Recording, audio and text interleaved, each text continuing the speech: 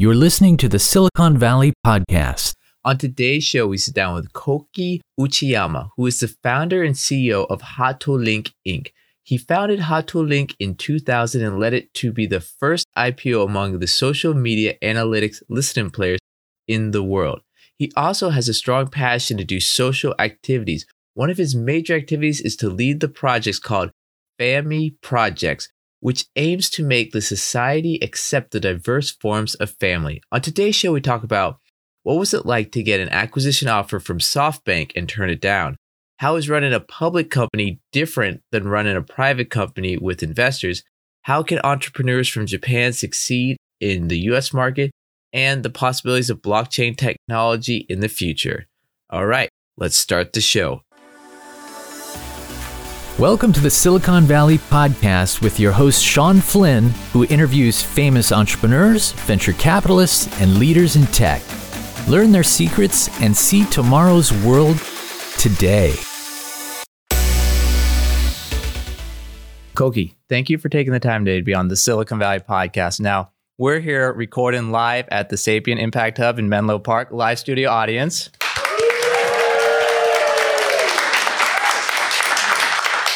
So I gotta thank you for taking your time to come here. I mean, I know your background, but our audience doesn't.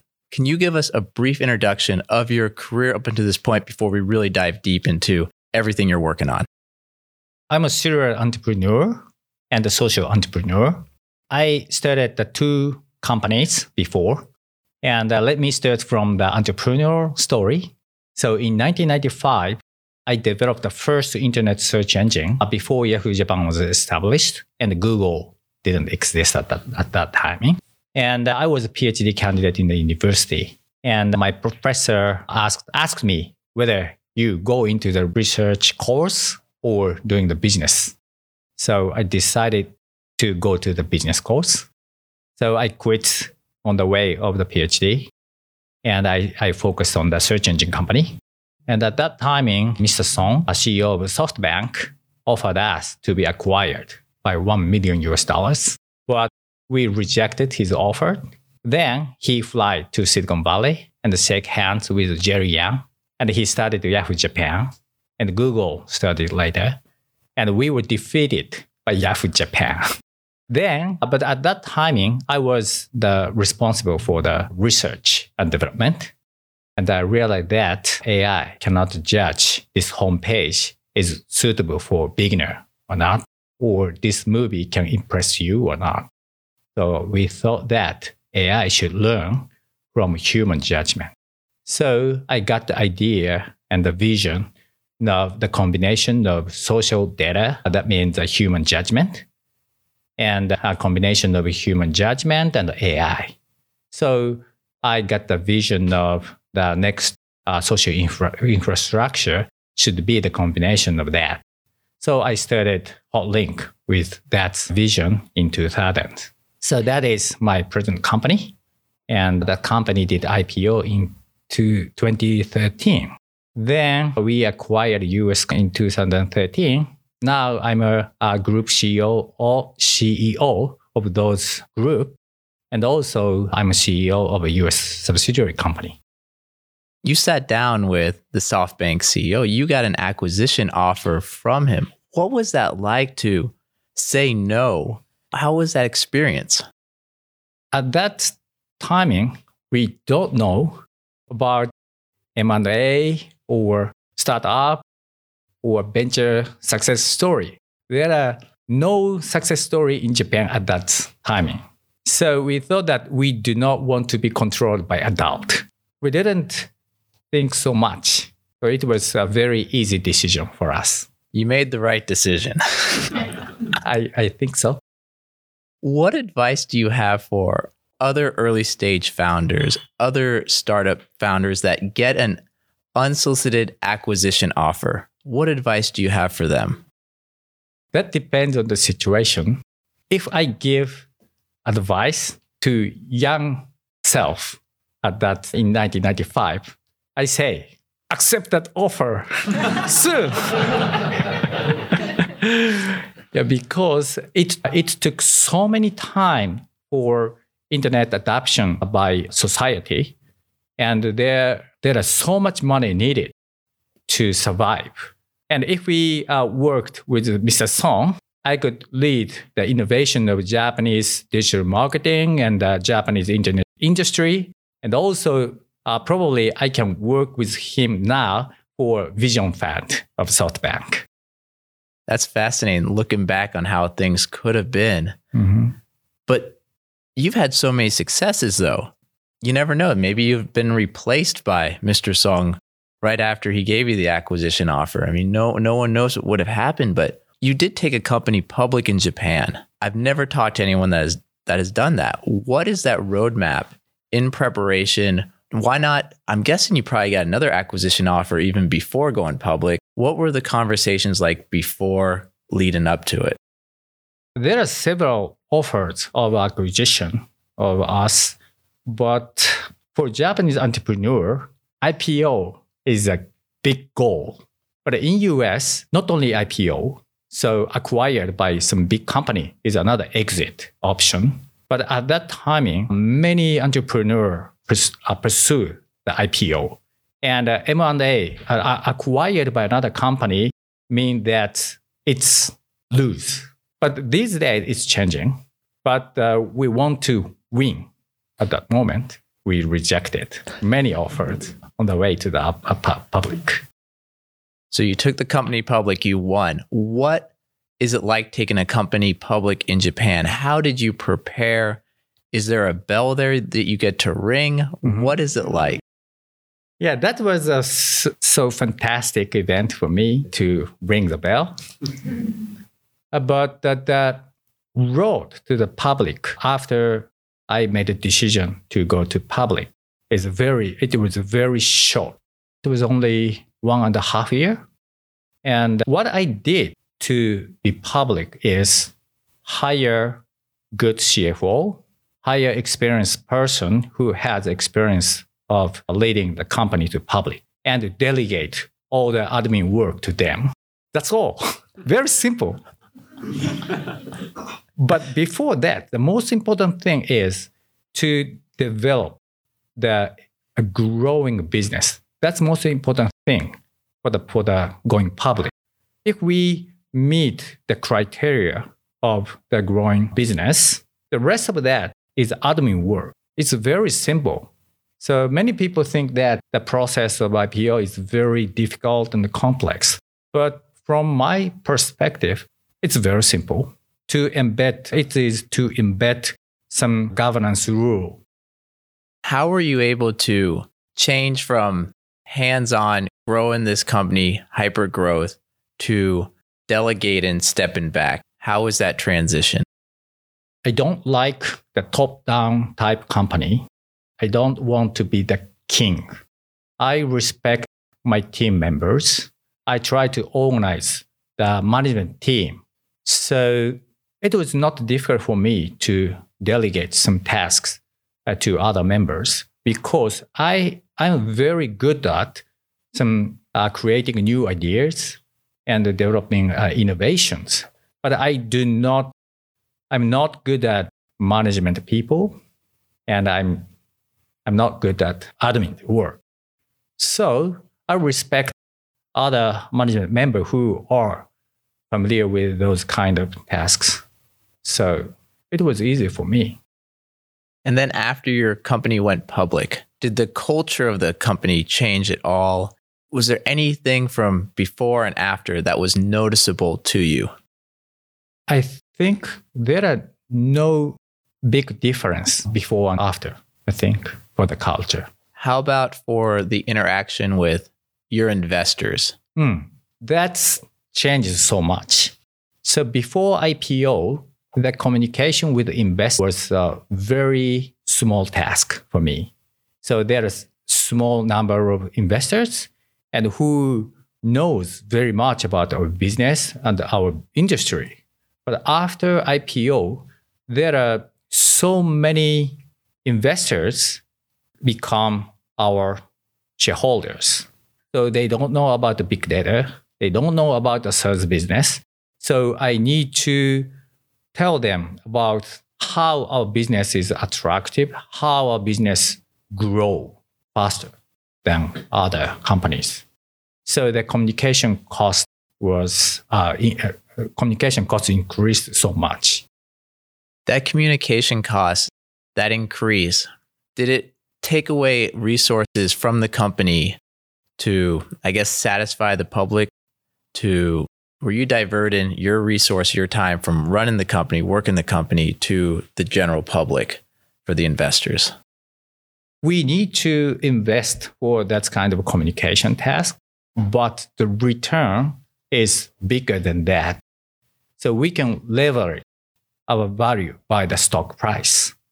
So even if revenue, profit is small, but stock price leverage our profit. So using that leverage, we can acquire another company. The cost is very small with comparison with that kind of leverage. What experiences do you have as the CEO of a public company that people in the private, smaller companies on that road, what should they know? What experience that you had doing that can you share? These days, I get to know the differences between Japanese institutional investors and the US institutional investors. So Japanese institutional investors have interest in the short-term profit, but the US institutional investors request us to the more middle-term or long-term growth. So they do not care about the short-term profit. I want to give advice to the CFO of the company who were preparing for IPO in Japan. Contact with the US institutional investors and do not pay attention to Japanese institutional investors. That changes the market value of them drastically when they go public. Now, your company also has offices in China as well. So you have experience working in Japan, China, and the US. Mm-hmm. How are these three markets working? Your experience, how are they different? How are they similar? So in China, it's very, very fast.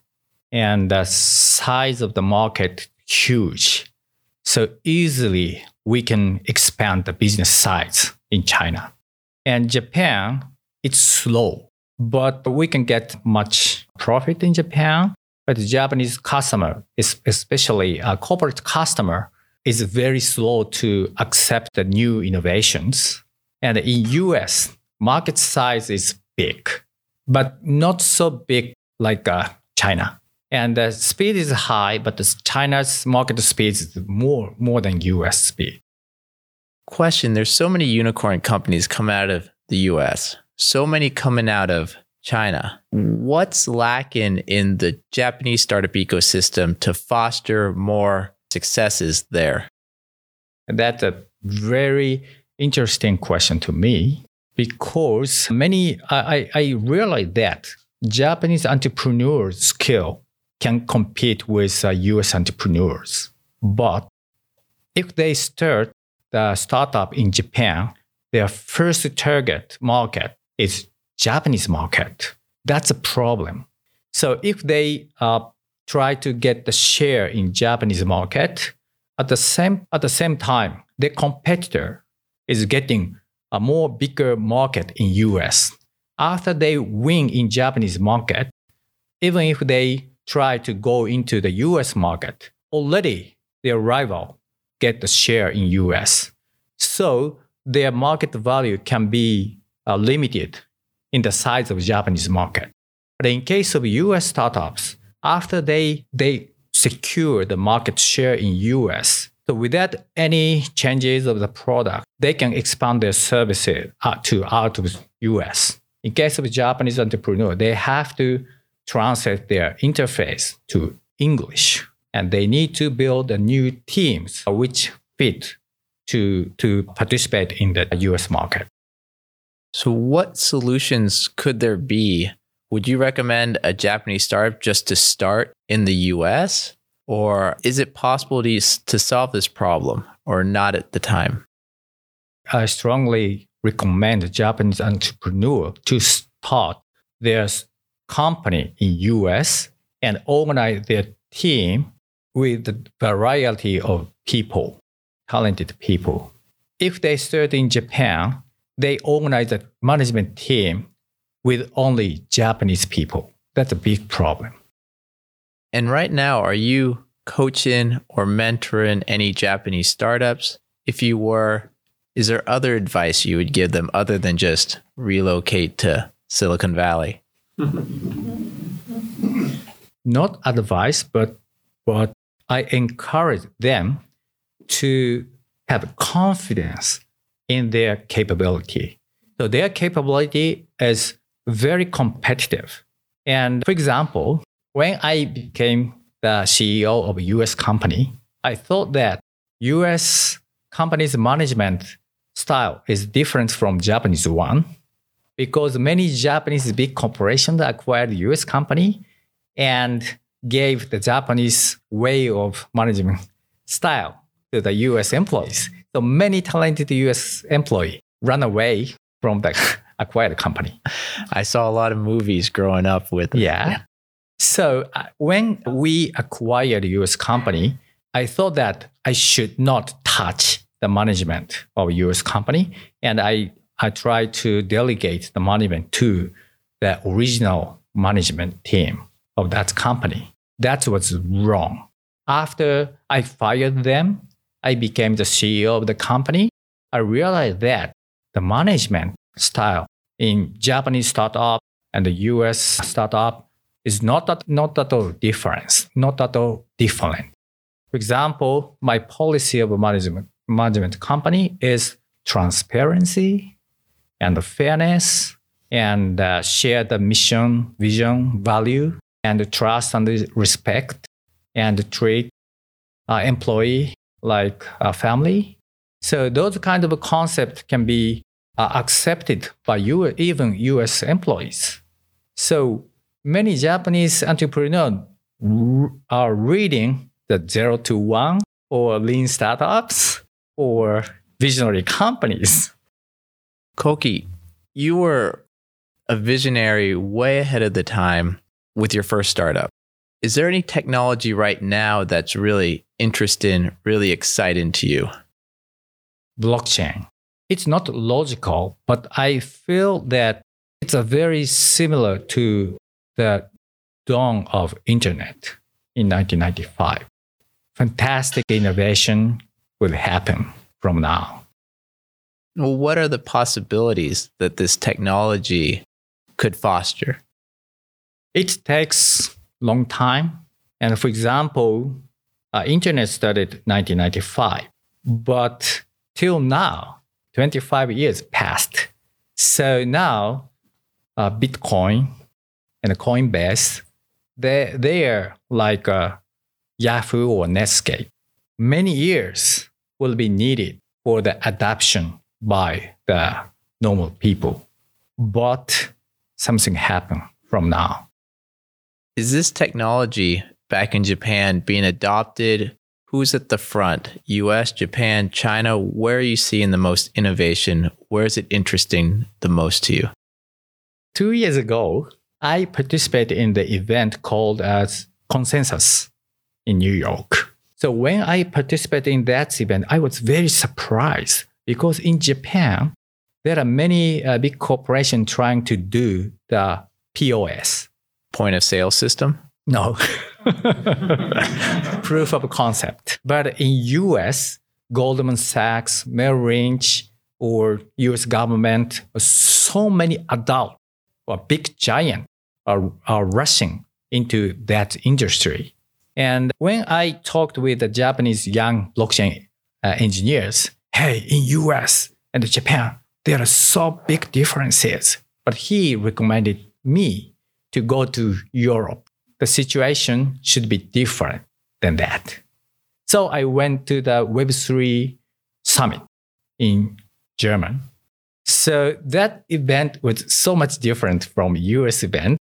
So many crypto engineers are gathering and they want to innovate for the platform or protocols to protect user privacy and to go to the next stage of the centralized IT giant like a Facebook or Google.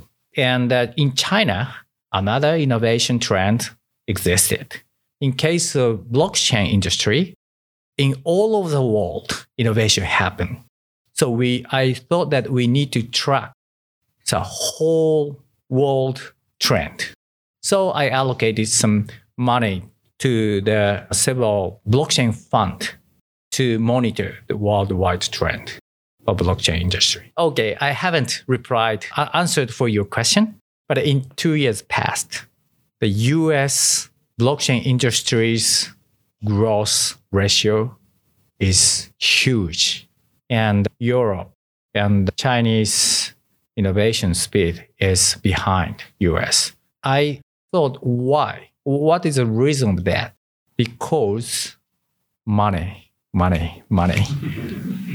Many entrepreneurs pursue the rich life, and many investors pursue the exit, big return. So that desire, I don't say it's right or bad, but the energy creates big gap between US and the other countries.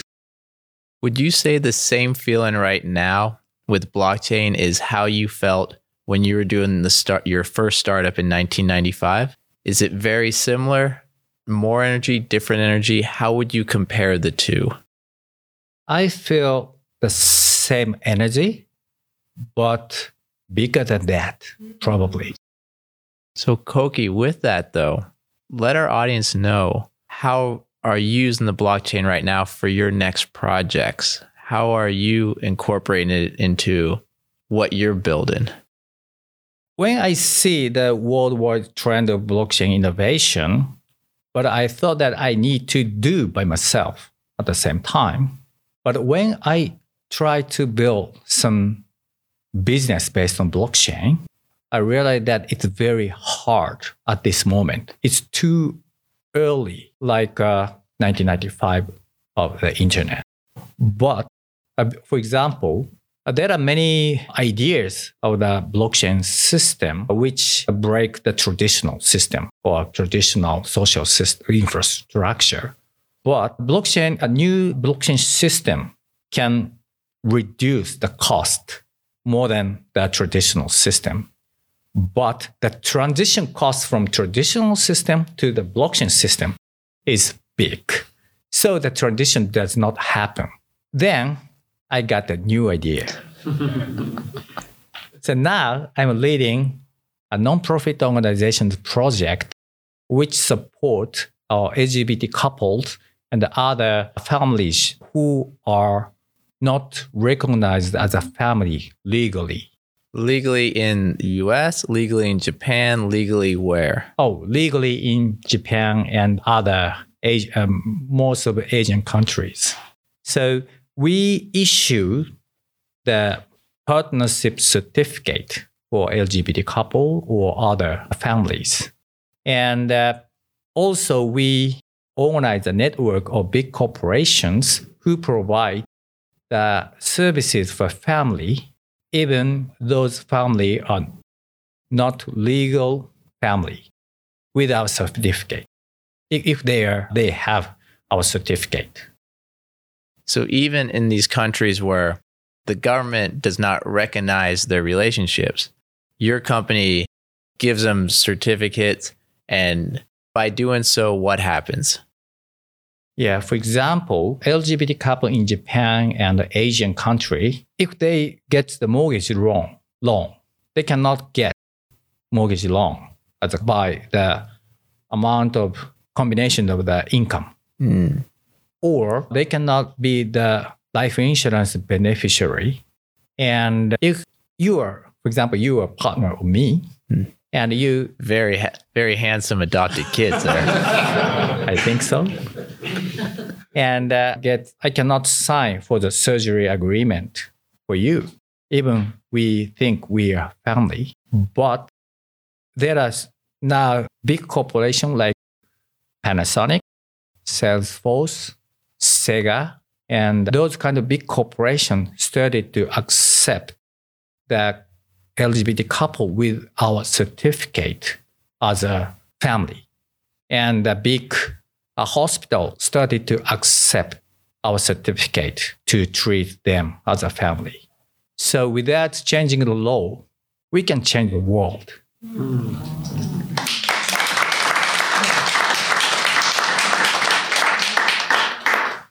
So Koki, what has the progress been so far? Is it still developing? Is it being used, just the MVP? Is it, what stage is what you're doing at right now?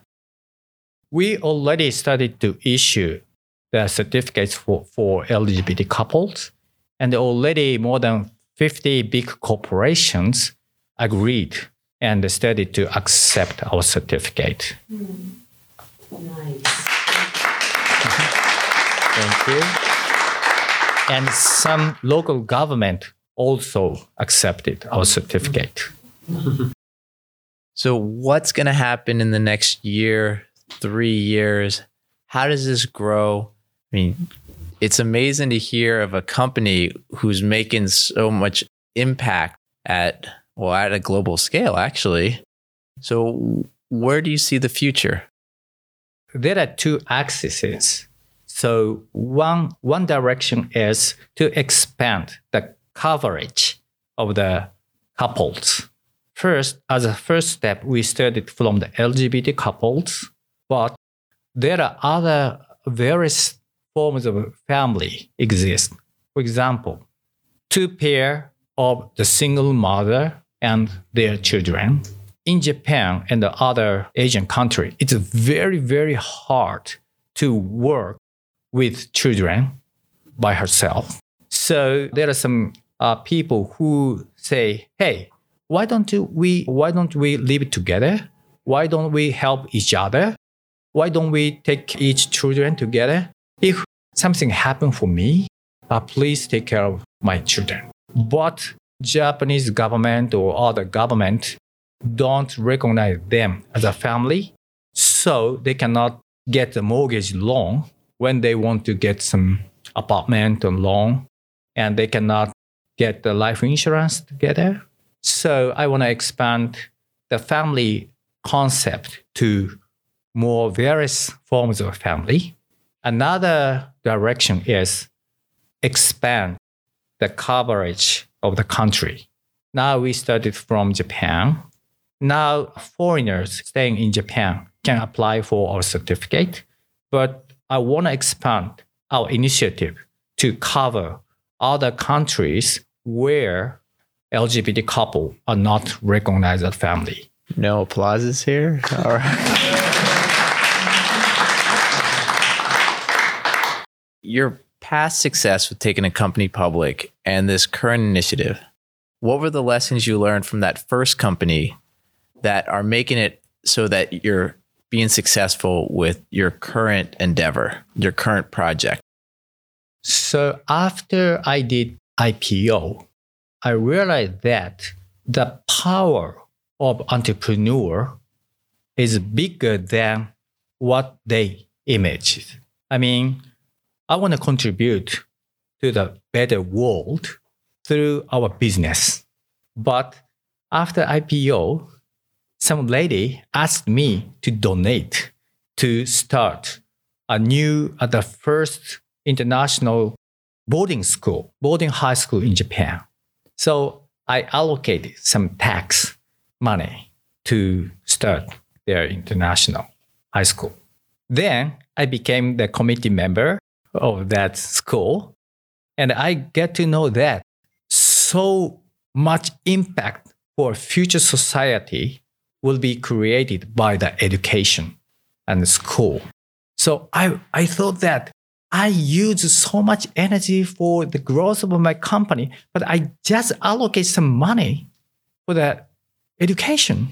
But that school creates the future of the world more than my company.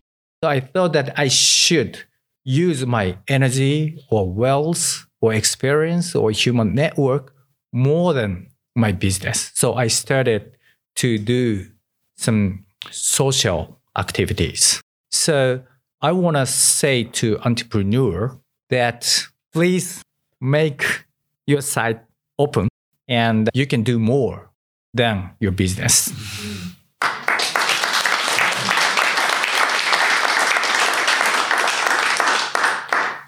So, Koki, I have two more questions for you before wrapping up. Koki, what has been your experience, the difference between running a private company and a nonprofit, or a public and a nonprofit? I was very surprised by my experience of leading the nonprofit organization, because there are so many talented persons joined this project to change the world better. So if I'm doing this initiative for profit and for my company, they do not join this project. So, and doing two good things, to do good things for society and get sympathy from many people.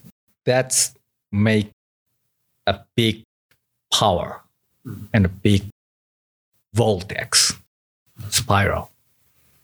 So that's a big difference between the profit organization and the non-profit organization. And with all these hours that you're putting into all these companies, I mean, most people take a company public, they normally like to retire or rest for a while. With all this work you've done, not resting, were there any sacrifices or that you made looking back that you would have done different? There are no sacrifice for me.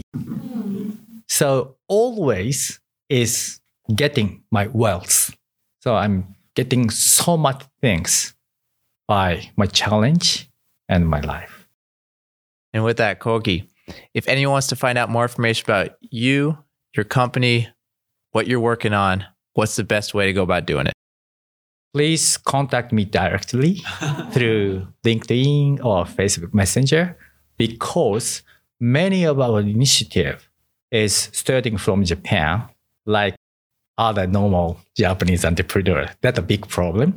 And a very innovative and advanced initiative like my LGBT community support started in Japan. So all information are in Japanese. So please come to me.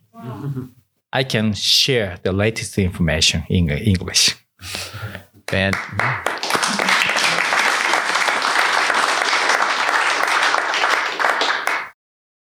All right, we'll have all that information in the show notes for our audience out there. Please go to thesiliconvalleypodcast.com, our website. Our social media handles are the Silicon Valley Podcast and Sean Flynn SV. For our audience out there, please connect with me on LinkedIn. And with that, Koki, I want to thank you for your time again on the Silicon Valley Podcast. Thank you so much.